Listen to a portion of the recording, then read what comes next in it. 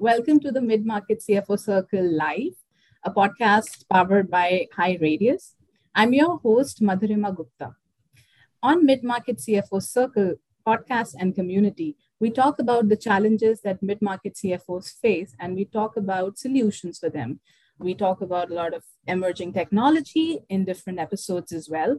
And today we are going to focus on how CFO's office can overcome supply chain disruptions that they are facing. And we're going to talk about this with reference from the challenges that daylight lighting solutions and Haynes mechanical system are facing and how they are overcoming it. Now, because of supply chain disruption, 44% of CFOs said that there have been shortages or delays in their company performances, and they've also seen their company's cost go up by 5% or more. 32% of CFOs also reported that their 2021 sales fell, while their 28% expected future sales to also suffer in 2022. So supply chain disruptions pose biggest business risk even this year. That's something that 84% of CFOs cited in a BDO survey. With cyber risk, operational risk, geopolitical risks, and much more becoming top threats for effective functioning of supply chain, all of these are biggest concerns that every office needs to solve today.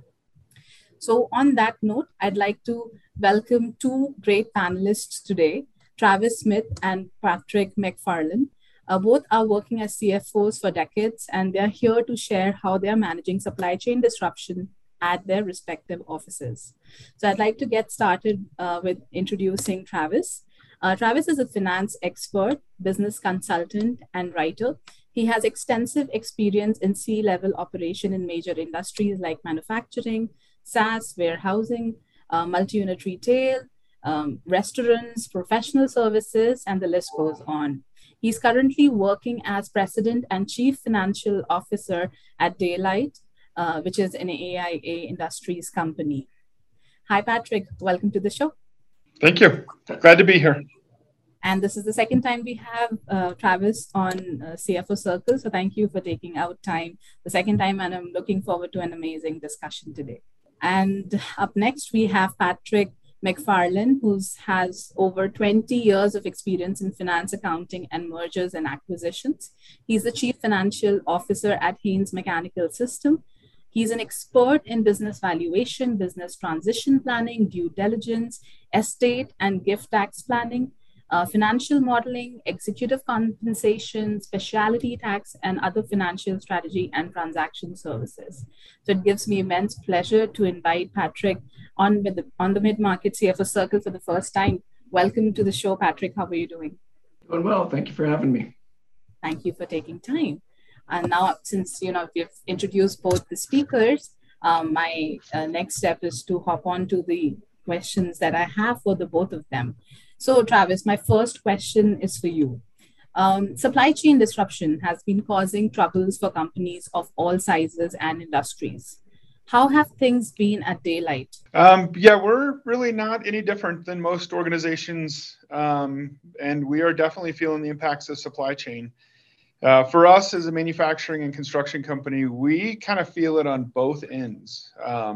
So whether it is procuring materials to build our products, or whether it is materials and labor shortages from our customer side that cause their projects to get delayed, both of those are definitely causing challenges for Daylight. Understood. And Patrick, you've been a part of Daylight previously as well. How are things different when it comes to the challenges of supply chain disruption at Haynes Mechanical? Yeah, Haynes, it's a little different. We're more of a service company than a manufacturer. So where we're seeing the delays is on the equipment and the units that we need to install. So with Daylight, it was the raw goods that we would use for the skylights. Here at Haynes, it's more of the finished goods and the units and how are they being affected from the supply chain. So it's still being the same constraints, the same disruption, but instead of pieces of aluminum or glass, we're waiting on units of chillers and boilers. Understood. So since you're in services, I feel that I have a question which will be very relevant for you. So have you seen any of your customers have a setback impacting your top line revenue from them, given the customer supply chain has been disrupted? And if that has happened, how are you catering to keep up the numbers that you were expecting to get from those customers? Yeah, really the hard part here is trying to figure out when we will actually receive the equipment. So absolutely our top line revenue has been affected, but it's more on the growth. So we have seen a lot of growth, but it could be better. So our backlog is higher than it's ever been in our past. And so it's really trying to plan when we get those units and will we have the manpower then to install them and do the servicing that we need to do. So yes, our top line revenue is being affected. It really is looking at the future and trying to plan for when do we get it and what does it look like when we do. And what would you suggest should be preemptive measures that CFOs can take to retain, let's say, these customers who are going through, supply chain disruption in the longer run? For us, it's a lot of communication. We're communicating with all of our customers, trying to give them the most up-to-date information. And conversely, we're also talking to our suppliers and trying to make sure that they're giving us the best information so that we are communicating appropriately to our customers. And then on our side, from a CFO and from a finance perspective, we're being as conservative as possible so that we don't expect units to come in and expect revenue and cash flow to come in and then be disappointed when it's delayed another week or 2 weeks. So we're conservative on the finance side, and then we're communicating with everybody as much as we can to make sure that everybody's aware of where we are and what we're trying to do to accomplish everything that we have. Mm-hmm. So help me understand Haynes' business structure a little better. So let's say if one of your customers is facing some supply chain disruption. So I understand that you probably are providing them services for maintaining air conditioners, etc. Right? So that if they're not able to do it anymore, and of course your revenue is impacted because of it, how are you still drawing revenue out of it, or is that a dead end? So that's where we're lucky is since we're basically a service company, and we've been in the industry for over 50 years. We have technicians. We have the best technicians out there, and so we're able to go in there and still fix those units. So even if we can't replace them when they should be, we can usually fix them and keep them running for another 4, 6, 8 months. And so that's where we're seeing the growth is really on the servicing side and keeping the units running, even though we can't get the new units that we need. Understood. Travis, if I move this discussion to more about a company like Daylight, where you are manufacturing goods and you probably are dependent on certain suppliers in exchange who are giving you the raw material for it. So how do you think, from your experience, a CFO can navigate through these disruptions to get hold of their cash flow better and have a safety blanket? Yeah, so Patrick talked a little bit about that, but really it comes down to the modeling abilities of the team and being able to step up out of the weeds and look at the big picture. Tons and tons of communication across not only the organization but outside with suppliers and customers. Any kind of finance and accounting role that involves the forecasting, budgeting, it's like having a crystal ball, right? And so to some extent, you just take the best guess. However, I think the truly successful organizations have people at the top that can create the dynamic models, take data, make decisions based on that, and then kind of evolve and roll as they move forward and pick up additional pieces of information. What else would you suggest can a CFO do to make sure that their supply chain, or maybe prepare better for any disruptions that are going to happen in the future, Travis? So, obviously, I think companies have to be really attuned to their fiscal responsibility. It's that dynamic of, do we grow? How much are we going to invest in growth versus, when do we think we'll get that, right? So like Patrick talked about, it's not necessarily if we'll get it because we're contractually obligated on or contractually tied into projects for our units. It's kind of a win. And so, we have to be really physically responsible. And sometimes that means, running leaner staffs, looking at automation opportunities, whether that be, billing automation or collection automation, or even operational automation to be able to, kind of weather the storm and flow with the ups and downs of the cash flow that come from the disruptions. You mentioned having the right relationship with suppliers. So how can finance teams have, the right relationship built with their suppliers, especially at a given point like this when there is so much stress overall? Yeah, so a couple of tools that I've used in past is, basically, and I get that COVID's caused a little bit of disruption to the in-person stuff, but establishing a relationship and opening up the communication, whether it be with the finance team, the purchasing team, or even, at the CFO level, from leader of organization to leader of organization. When as a customer, I'm looking to be a good business partner with my vendors, they appreciate that, right? Because my business ups and downs are going to affect my orders, and that therefore is going to affect their business. And so reaching out, having those conversations, just open, honest, transparent conversations. Here's where we're at. This is what we're seeing. What are you guys seeing on your side? Everybody, for the most part, is willing to have those conversations. And I think it really deepens the relationship and the trust. Got that. And Patrick, what have you been doing differently post-pandemic to manage your relationships better with your customers and even, your group of technicians, given that I'm sure given COVID, your technicians were probably not able to venture out as much as they would in an ideal world situation. So how has that affected your business, and what have you done to overcome it? Sort of what Travis was talking about is having those relationships prior to COVID. If you waited until COVID to start creating relationships, it was difficult. But especially, and I know with Daylight, we were doing the same thing prior to COVID. We were trying to create those relationships and make sure that we had an open line of communication on both sides. The same thing is here with Haynes, where we've had long-lasting relationships with all of our suppliers. And so through the pandemic, we were able to maintain those relationships, even though they weren't face-to-face meetings. As for our technicians, the first thing we did is we really made sure that they were safe, because they were still entering buildings and facilities. We do a lot of work with essential facilities. And so they still had to go in there and make sure the hospital's systems were working appropriately. So we invested a lot in PPE and make sure that they had the equipment that they needed so that they felt safe when they were in those facilities. So the good thing is our technicians were all very healthy. We kept them safe, and we have a good culture. So we were always transparent. We were always communicating with them on the latest and best information we had. And so, and we were vulnerable. We told them if we didn't know what was going on, we were doing the best we could, and we were able to adapt and be flexible with them and make sure that they knew that their best interest was always in our heart.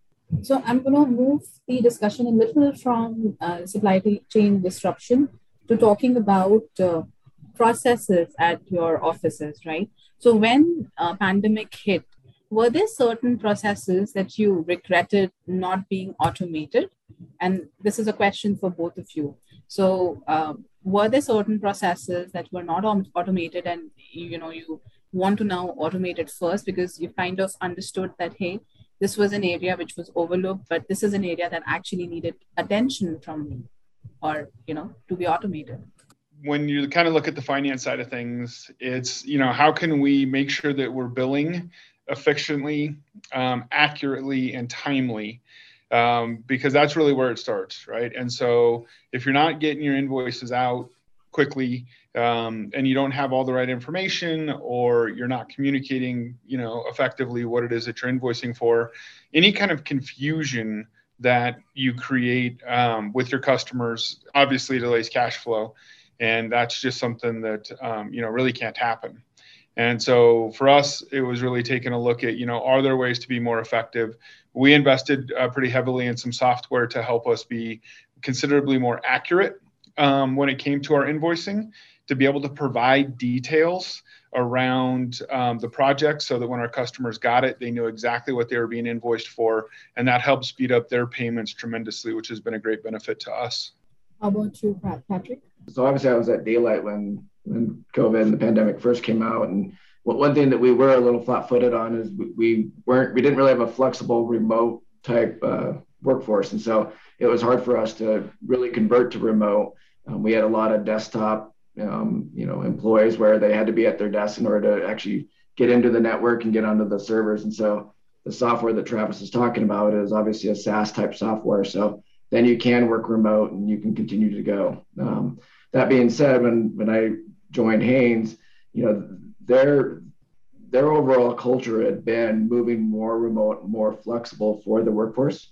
And so the good thing is when the pandemic hit them, it was a much more, okay, we've been sort of thinking about this, let's test it, right? And so they at least weren't, they were far ahead of where we were at Daylight when the pandemic hit. And so they were able to test it and it actually worked. And so same thing, remote employees, our main office was closed down for a few weeks. And then the technicians, it was 100% about how to keep them safe, because those aren't people that can work remote. They have to be in the facilities. They have to be working on the units. And so it was really twofold. We had the infrastructure. We had been thinking about it prior to the pandemic. Pandemic just forced us to try it a little faster than we wanted to, maybe. And then so we were able to really focus on our technicians and make sure that they were safe in a world that nobody really knew what safe meant. My other question, coming back to the supply chain disruption topic. So do you think that this is also driving inflation? And if that's the case, how is that impacting businesses at the moment? And let's start with you, Patrick. There's a lot of things affecting inflation. That's a hour-long conversation in its own, but obviously supply chain disruption is creating inflation, or it's at least affecting it. There's a lot of other things on just fiscal policy and what we did through the pandemic, but supply chain is obviously creating a delay in supply, which obviously just further increases the demand for that supply. And so, it's impacting our business. It's impacting everything we do. It's impacting price increases. And the good and bad is usually we have good communication with our suppliers, and we're getting notified of those 30, 60, 90 days before those price increases are coming through. But there's times where we get an email from our supplier saying, hey, we just got a mandatory 10% increase, and it's going to affect you guys next month. And so it's up to us then to push that and talk to our customers and say, how do we realign everybody and make sure that we're all going in the right direction. Absolutely. How about you, Travis? What has your experience been? So it's definitely different for me in this industry than industries I've worked for in the past. So we work a lot with large projects, and the large projects have a very long sales cycle and a long execution cycle. So the demand that has been placed on the product, and with the Great Resignation and the price increases that we're seeing, we may sign a contract today to do a project, but that project doesn't kick off for 6, 9, 12 months. And so obviously with the rate of change in the world right now from an economic standpoint, what I'm paying today when I sign that contract is almost guaranteed to be less than what I'm going to be paying when it comes time to actually order the materials. So for us, we're getting very kind of, I would say, creative in that we've got to be flexible in the types of agreements that we're designing and conversations we're having with our customers. We've got to build in price escalators into our contracts. If somebody says, hey, we're going to delay this project, then there's price escalators that got to come into effect, because what we bid that project at to be profitable today, if they delay us 6 months, we're not going to be as profitable. And if that's happening across the board, it creates serious hardship, financial hardship on the organization. It's about having those conversations with the customers. It's about protecting ourselves from a legal standpoint with what we're putting in our quotes and what we're putting in our contracts. But it is absolutely, tough on organizations on all sides, right? Our suppliers are feeling it, so they push it to us.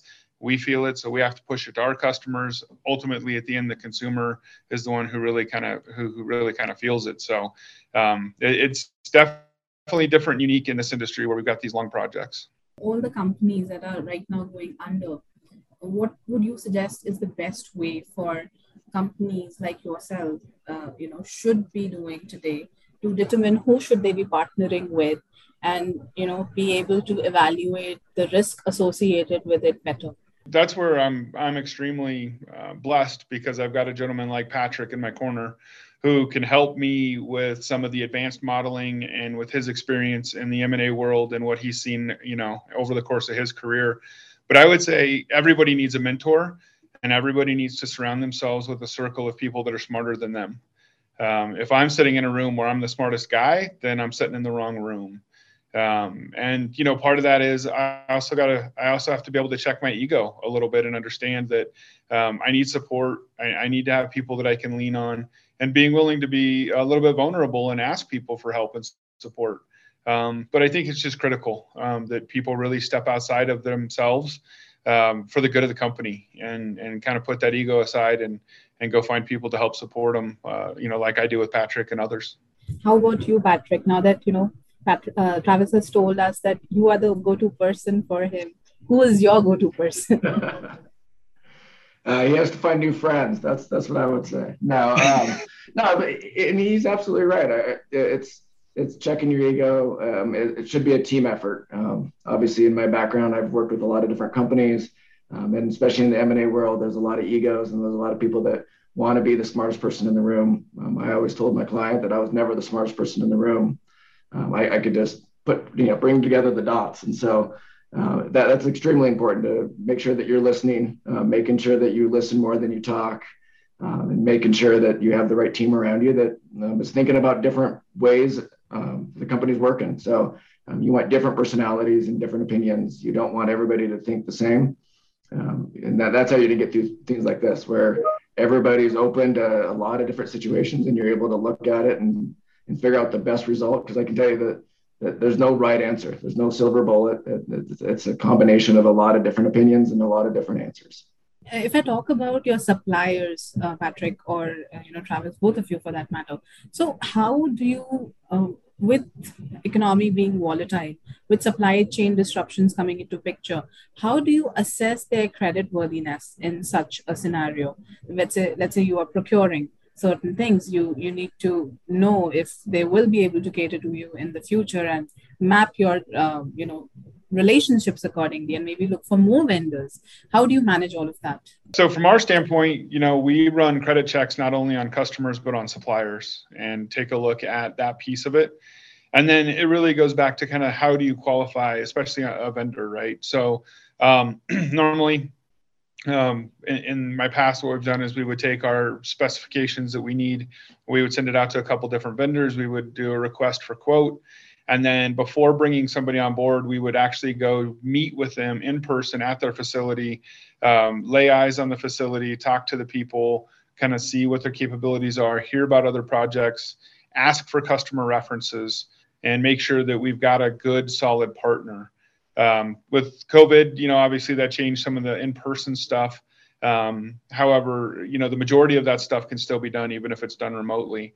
And then the last piece of it really is requesting, basically what I would consider kind of a first sample, where they've got to produce the material to our specifications, send it to us for testing. We do a full quality evaluation of it. And then once we have determined that, yes, in fact, they can produce the materials to our specs, then we go forward. At all times, when possible, we like to be dual sourced, so that if we get into a situation where one company's struggling, maybe they push lead times, maybe they're having supply chain issues, that we've got a reserve as well. That's not always possible, depending on the industry, but almost every industry and every supplier can be dual sourced, which is critically important. How about you, Patrick?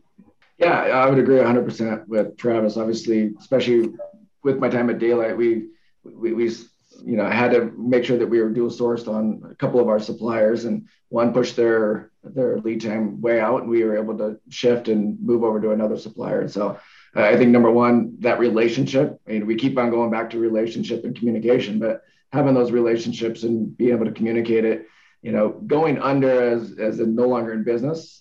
Luckily, we haven't had to, work with that on our side. I don't think Daylight has had any suppliers go under, neither has Haynes. And so we at least haven't been able to live, or haven't had to live through that. But for us, it's really what happens if the quality goes down, or if lead times go out, is more, what do we do there? And that's that dual source.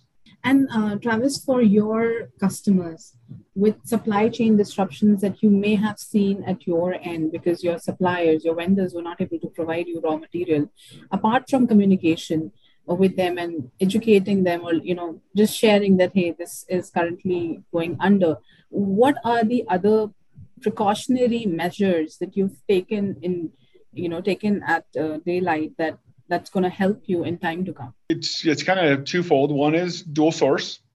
And the second one, which is much tougher on the business, is we've increased our inventory levels. So that, while it's hard on cash flow, it is something that we have decided to be very strategic about, increasing our inventory levels so that we could offset the lead time changes that may occur. If we're basing all of our forecasts on being able to get material in 6 weeks and they go to 12, we just have to have a little bit more material on the shelf. Again, it comes back to that finance crystal ball, which is always cloudy and difficult to read. So some of it is you just kind of have to go with your gut.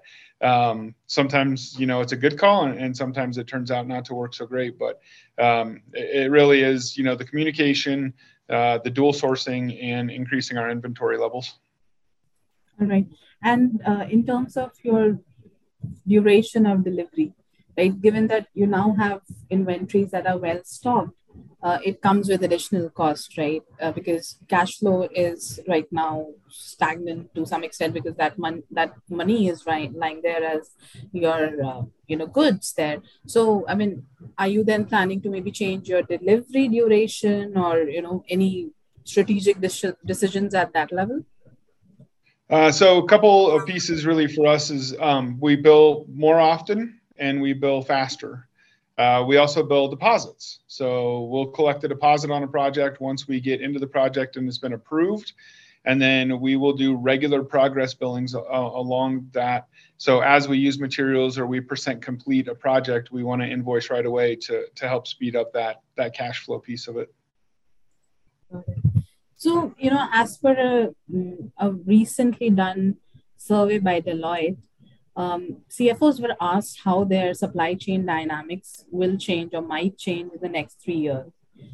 Their responses ranged from diversification of their resources, which is like about 69% of CFOs said that they expect to increase it, to greater vertical integration. And this is about like 23% of the CFO cited that they're going to be increasing or decreasing sourcing from various regions, with the North America expected to see more increases from other regions. So is that something that resonates with you? It does on our side. There is a lot of opportunity and a lot of places where materials can be sourced from. Again, we kind of go back to this, right? That's where collaboration becomes a huge piece, both internal and external of the company. As Patrick talked about, you've got to have a lot of different viewpoints, a lot of different experiences. Everybody brings something unique to that table, especially with their varied experiences and backgrounds. And so, having those conversations, being open and receptive to hearing from different people with different perspectives. Somebody in their past life may have said, hey, we ran into something similar and we did this. And that's a light bulb that, a CFO or even a COO didn't necessarily have go off on their own. So I think that's critically important, that you really increase that internal collaboration within organizations. Understood. And Patrick, what is your opinion on that? How do you expect supply chain dynamics to shift in the next 3 years because of these disruptions? No, I agree with Travis 100%. I don't think I would add anything. It really is. It's collaboration. It's really looking at the risk areas of the company and saying, how do you mitigate that risk? And that's at the CFO level. That's the majority of what we're trying to do is mitigate risk. And so it's exactly what that study showed is diversification of your suppliers. It's collaboration with your suppliers, communicating, and really making sure that you're looking at as many different risk areas as you can and mitigate them. You can't eliminate them, but what you can do is mitigate them. Mm-hmm. And let's say if I ask for 3 tips that you'd like to give your peers at CFO Office to alter and adapt to this expected change or shift in supply chain dynamics, what would those 3 tips be? We'll start with you, Patrick. Number one, I think it's communication. Obviously, both Travis and I have talked about it a couple of times throughout this podcast, but really talk to everybody, talk to your suppliers, talk to your customers, and make sure that you're communicating as much as possible. And then when you think you're communicating enough, do it again, and really try to keep everybody aligned. The other one is be open. Be open to change. The world will never go back to pre-pandemic. We've decided that here at Haynes that flexible work schedules, remote work schedules, thinking safety first. Those things will never go back to pre-pandemic. You always have to be thoughtful and think of ways to be, to change and adapt to the new environment. And then, I guess my last one is surround yourself with good people and smart people and mentors and really listen more than you talk and collaborate with those people and know that your answer might be the right one, but it's not always the right one. And usually it's a combination of a couple of different areas. Patrick, so, these 3 tips are like great tips, the way I look at it. I mean, you've worked at so many different companies, and I'm sure when the inflation last hit us, I think 2007 around, how have things been different from that time versus this time? I would say with the pandemic and the supply chain disruption is the biggest difference, right? Is an economic recession that turns into, and you see the inflation because of that, is different than a pandemic, right? And so I think just leading into the economic times that we're in right now is different. And so, you can't look at, there's no playbook. You can't look historically and say, oh, well, in 2007, this is what we did and this is how we adapted. So we'll just do that again and we'll be okay. It's leading into it is different. And so that means coming out of it will be different. And Travis, what is your opinion in terms of the 3 tips that I asked for your peers at CFO offices to alter and adapt to this new normal? Yeah, I think the first tip is be flexible. Be willing to look at things from a different perspective and take different things into account than what you've done in the past, kind of as Patrick just alluded to. I think the second part is, make sure that you really have the right team and that you're surrounded with the right people.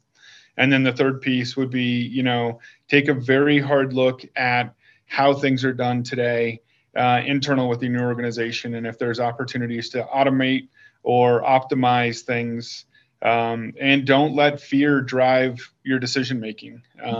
Sometimes great leaders have to make the hardest decisions, and you got to make those decisions quick and timely, or it can really hurt the organization. So those would be the 3 things that I would say are probably the best advice I could give.